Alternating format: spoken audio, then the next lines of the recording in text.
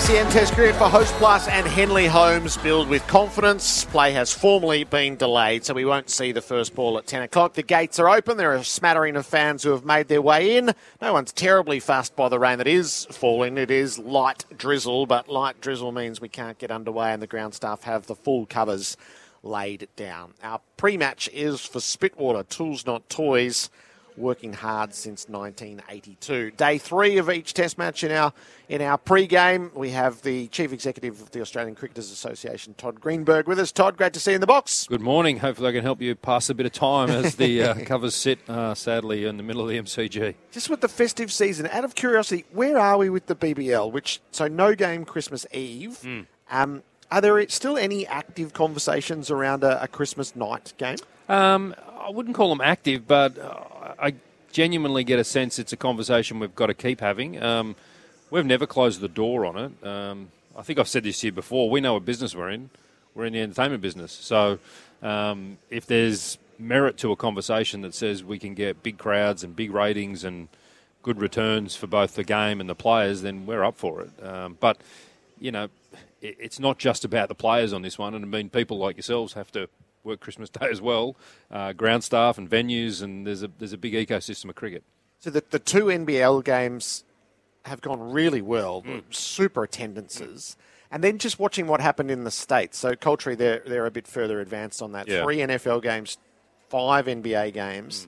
One of the NFL games broke all viewing records. Yeah. So it feels like there's an untapped possibility, and I've always been of the view the perfect product is a BBL game. Yeah, and it makes sense that the numbers are strong because, let's face it, everyone's sitting at home, and at that time of the day, you probably turn the TV on to watch something. So, I mean, we've always thought, our previous position on this has been if you could play a derby in the same city, it would then reduce the travel because when you think about it, it's not just the day of, it's that preparation for performance. And so if you can limit travel, maybe play a derby game, and hopefully that doesn't take away from what the derby game would be. Maybe it's accretive. So I think it's a conversation worth having. And, the world evolves. If you'd said this maybe 15, 20 years ago, it would have been sacrilege to play on these dates. But I think you're right. Other models and other sports are making it work, so why wouldn't we open our eyes to it? Do you know so each individual will have a different view? Absolutely. But do you know what the critical mass of your players feels? No, it's not something we've surveyed on. But I heard Jordan Silk talking a couple of days ago saying he'd be open to it. And most of my conversations with players, and you're right, it's not a universal approach, but most of my conversations with players are they want to know the reasons why. And if you can take them through the logical reasons of why and almost establish in their eyes a business case for this is good and it's good for players and it's good for the game, they'll listen intently and most of them will lean in. So there'll be people who won't want to play on Christmas Day, like there'll be people who work in your industry who won't want to work on Christmas Day. But I get a sense that people are open to the conversation, and if you can explain to them the benefits and articulate those benefits, and with players it's why, if you do those things, then the conversation gets easier. Do you think there will be a Christmas Day in the not-too-distant future where we have a go at it? Well, I mean, we're in the middle of a broadcast deal now, so I'd be interested to talk to both broadcasters and Cricket Australia on the benefits of it. But I do think that anything you do in the middle of a deal creates value for the next deal. So you're always trying to make sure you're creating more value for the next conversation. So players are part of that. I've said this to you on a number of occasions. We're in a revenue share arrangement, which means we lean in heavily for opportunities, as we should. So this is exactly one of them. But you'd have to be able to demonstrate that you get those really good outcomes that you've just talked about. And I suppose you never know till you try, right? Yep. Usman Khawaja was in the headlines again before the I'm Boxing surprised Day you asked me test that question. Yeah, it was always going to come up. Yeah, of course. The term he used before this test was hypocrisy, that he feels that there have been sort of rules for some at different junctures, and he cited Marnus Labuschagne and the eagle that he has on his back with the Bible verse and his own situation. I mean, do you share that view with Usman Khawaja that there has been a degree of hypocrisy shown here? Yeah, I mean, if you sit in his shoes, you can completely understand why he's frustrated that there would appear to be rules for some and others for others. And that's how Uzi feels, genuinely. He's upset about it. And if you sit with Usman one-on-one, he is upset about this, personally upset. And I use the word upset because this has affected him deeply and personally, and he's tried to use his platform for good, and we've tried to help him find a way to use that platform for good, and it's been denied. So I was surprised that he was denied, given what I thought was a common sense approach, and we've tried to take out as much emotion in that approach as possible and create a message of goodwill.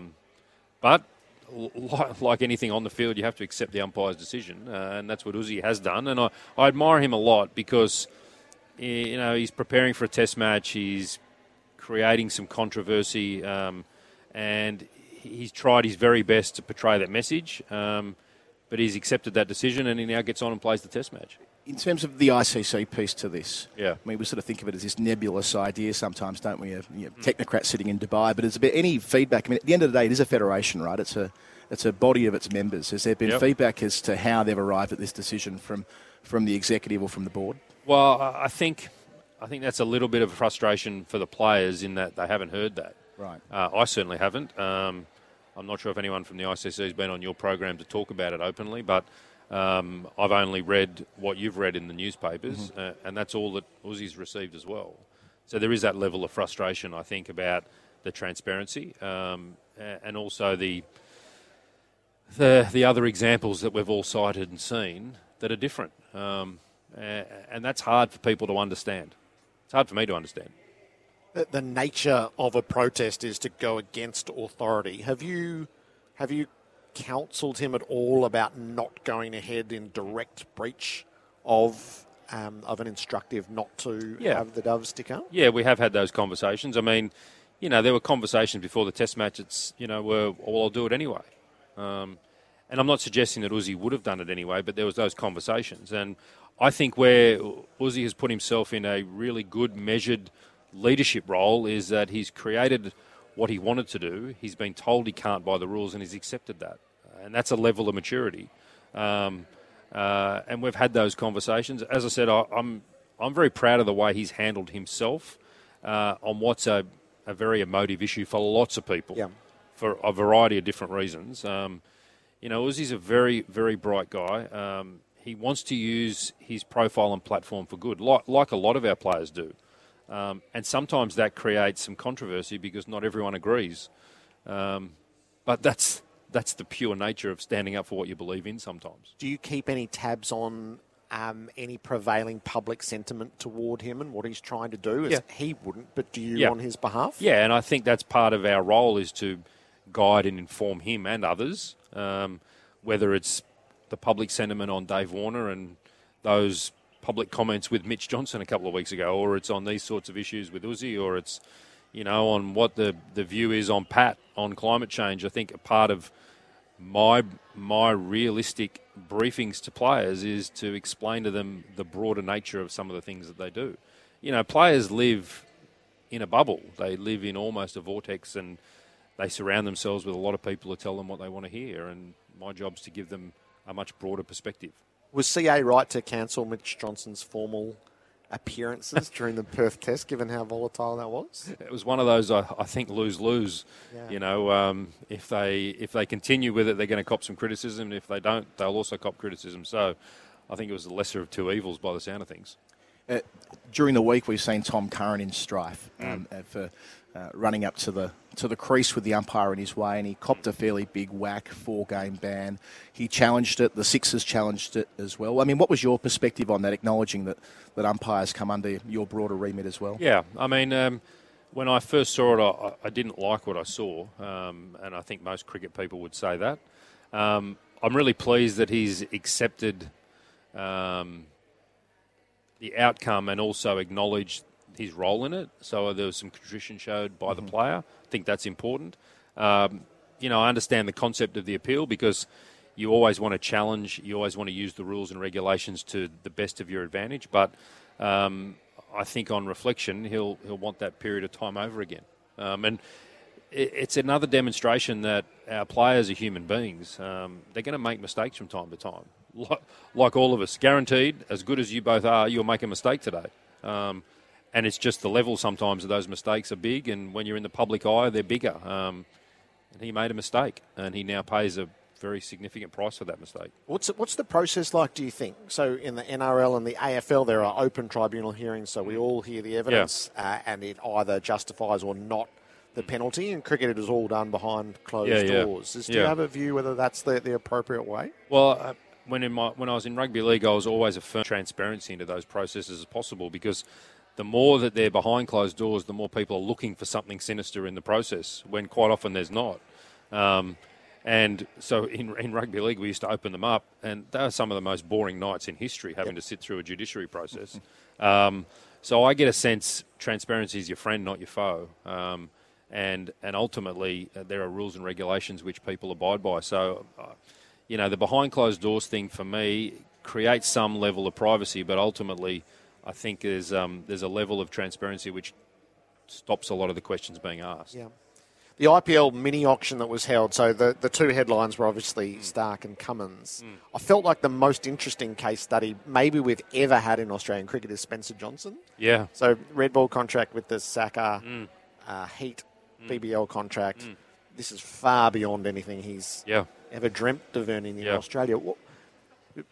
Sort of as the microcosm of what this might be, how significant a moment is 1.78 million for Spencer Johnson? Oh, it's enormous. The numbers are enormous, but then, as you've just articulated nicely, the numbers are enormous in comparison to what you can earn domestically. And whilst we're really pleased for players to do that, it puts huge pressure on the domestic system. It puts huge pressure on boards, both here and abroad, to continue the traditional bilateral concept of cricket, where players will commit to it. Now, we're in an era now where all of our best players want to play red ball cricket. They want to wear a baggy green, male and female, by the way. And we can't take that for granted, though, because the next generation of player probably won't think like that. And I think that's a real challenge. And that challenge is upon us right now, in my view. And we've got to make sure we understand those challenges and compete, because it's getting away from us. So what do you think, just give me round figures, right? What would a stock standard contract with the Saka be for a summer, do you reckon? If you're playing both formats, if you're playing a BBL format over the course of summer and you're playing in a domestic system and you're playing some Shield cricket, you're probably talking 300,000. Yeah. So this is where my mind goes. If you're anywhere near Spencer Johnson or him himself, it's almost your professional obligation now to go, okay, so my principal earn is this 8 weeks, and if I make that work, then beyond that, there are 5 or 6 other contractual possibilities. Yep. I'm not sure why I would sign a contract to play any red ball cricket ever again. I can still represent Australia because the more I play in the IPL and like contracts, the further up the list I go to represent Australia in white ball cricket. And you've just demonstrated the challenge that I was just trying to articulate, which is exactly that, is, he'll still want to play for his country, as we all would want him to, but there will be a push and pull element which is hard to get away from. And who in their right mind in any vocation, whether it's sport or industry, wouldn't take that option either? You can't begrudge the players for finding the best commercial outcome, because one, they've got a limited lifespan, and two, quite often, they don't choose their own demise at the end of their career. It's chosen for them. So you've really got to cash in while you can. And there are opportunities for these players to genuinely cash in, as we've seen. And I think those opportunities are growing. As you've just said, if you shine in that league, you will find other leagues of which to ply your trade. Now, these are all good things for players, but it puts pressure back on the systems that we've generated over a long period of time, revenue share systems and domestic cricket and pathways, which we have to almost reinvent or reinvigorate. Yeah. I mean, you'd love to know what cricket looked like in 20 years so that you could make the decision. It's not how it works, is it? Yeah. It's somewhere in a drawer, do you have a document that forecasts, well, this is probably where these trends will take us, and these are going to be the flex points and the real tension moments along the way? Yeah, well, we're certainly looking well in advance of where we are now and trying to predict what that looks like. The hard thing to do is if we go back 10 years, we would never have predicted where we're sitting right now. So I'd love to tell you I've got that crystal ball. But what I can say with some certainty is that the T20 leagues around the world are growing. They're growing commercially, and they've got much more private investment in them than they've ever had. which means that earning opportunities for players will increase, which will put more pressure on the system domestically here and will put more pressure on bilateral cricket here. And when I say here, I don't just mean in Australia, I mean every competing nation in world cricket. And we're already seeing the West Indies, New Zealand, South Africa being challenged by this. And I saw recently South African cricket were telling their players not to tour in a test match series in New Zealand, but to stay and play T20 cricket. Now, if I'd said that to both of you 10 years ago, you would have laughed me out of the room. But that's happening today. So I don't think that we can turn our attention away from that and think it won't happen here, because it will. In my view, it's a matter of when. Feels a bit dystopian, doesn't it, when you kind of say it like that? But it is the direction of travel, and the other commonality with a lot of these leagues that are popping up is they're owned by, broadly speaking, the same group of people out of the IPL and so on. There was chat through the middle of this year about the prospect of 12-month deals with IPL clubs that will extend to other competitions around the world, and where there'll be a reverse of what we currently have, where it won't be an NOC being sought to play a domestic league. It'll be, well, can we have permission to have our superstar player back to turn out in a test match? Do you think it'll get that bad? Well, I'll share this with you. When I saw you recently at the Ashes in the UK, I spent some time with a gentleman who's my counterpart in the EPL. His name's Maheta Malongo. Doesn't know anything about cricket, but he's responsible for the players who play in the EPL. Now, his first question to me was, how long are you here for? How long are your players here for? And when I explained to him the length of time we were at the Ashes, the next question was, he said, well, geez, their clubs will be unhappy about that, being released to their countries for that long. And when I tried to explain to him that they were actually here being centrally contracted from their countries, he basically said to me, well, that's not going to last much longer. Now, that's from someone who's completely outside the sport, who lives in a very different world. And it's hard. These are hard things to talk about, particularly for people who've been entrenched in cricket all their life and have seen it in one way. But my view is we've got to embrace change, and we've got to be prepared to talk about it, because it's coming. So it might not be the terrible demise of the game that some people think. It might actually be a growth opportunity for the game if we get it right. I still want our players playing for their country, but it just might be in a different way. One man who's not going to be playing Test cricket for much longer is David Warner. There's been a lot of speculation through the year about how he might move into T20 franchise comps in a more wholehearted way. Of course, he's played in the IPL for years, but the IL T20 is coming up, and I know he's got a deal with the Capitals through the IPL. He's got a deal with the IL T20 as a marketing czar or something like that on a press release a couple of weeks ago. Looking at the dates, it'll clash with the end of the Big Bash, and it will clash with some Australian white ball cricket against the West Indies. Is it your expectation that Warner will seek an NOC for that tournament? And if so, might it be that it is at the expense of some BBL or indeed some Australian white ball internationals? I think the short answer to that is probably yes. I know he's pretty committed to the BBL, and we've had this conversation, Dave and I, about the importance of, and you heard me say this on this exact program last year, about the importance of our best players playing in the BBL. And there's a reason for that, because if we've got our best players playing here, we're a big chance to create the biggest revenues, and the biggest revenues for domestic players means everyone shares in those revenues. And that's sort of incumbent on our best players to try to play. And I've had that conversation with Dave and others. But there's no doubt in the next phase of Dave's life, he's going to be looking to ply his trade where he gets the best return on his investment. And I don't think there's anything wrong with that. In fact, I'm encouraging him to do that. And there will be times where he'll be looking to miss certain games or tours. And that's the sort of flexibility I think we've got to get our heads around. Some people won't like that, but that's the modern world of which we're living in. And I think we have to embrace it. Last one is, Nick Hockley was here yesterday, and he gave the greatest hope we've heard around a women's test series for the premium product, okay. Australia, England, Australia, India. Is that reflective of what you would know behind the scenes, or is that an advancement of the hope that Elisa Healy expressed in the aftermath of the Indian one-off test? Well, I'm pleased that he said that, because we've been banging on for a long time, the players, about ensuring our female cricketers have the same opportunities to play red ball cricket. There's a step behind that which is equally important, which is the pathways for our girls to play red ball cricket on the way through to test match cricket. Because let's face it, sadly, there's some girls who are getting into red ball cricket playing a test match that have never played with a red ball before. So we've got to make sure we build the system below that as well. But I agree, we've been advocating for a long time about red ball cricket for our female athletes, particularly against India and England. It was a great test match. I want Australia to win every test match, but it was good to see it so competitive.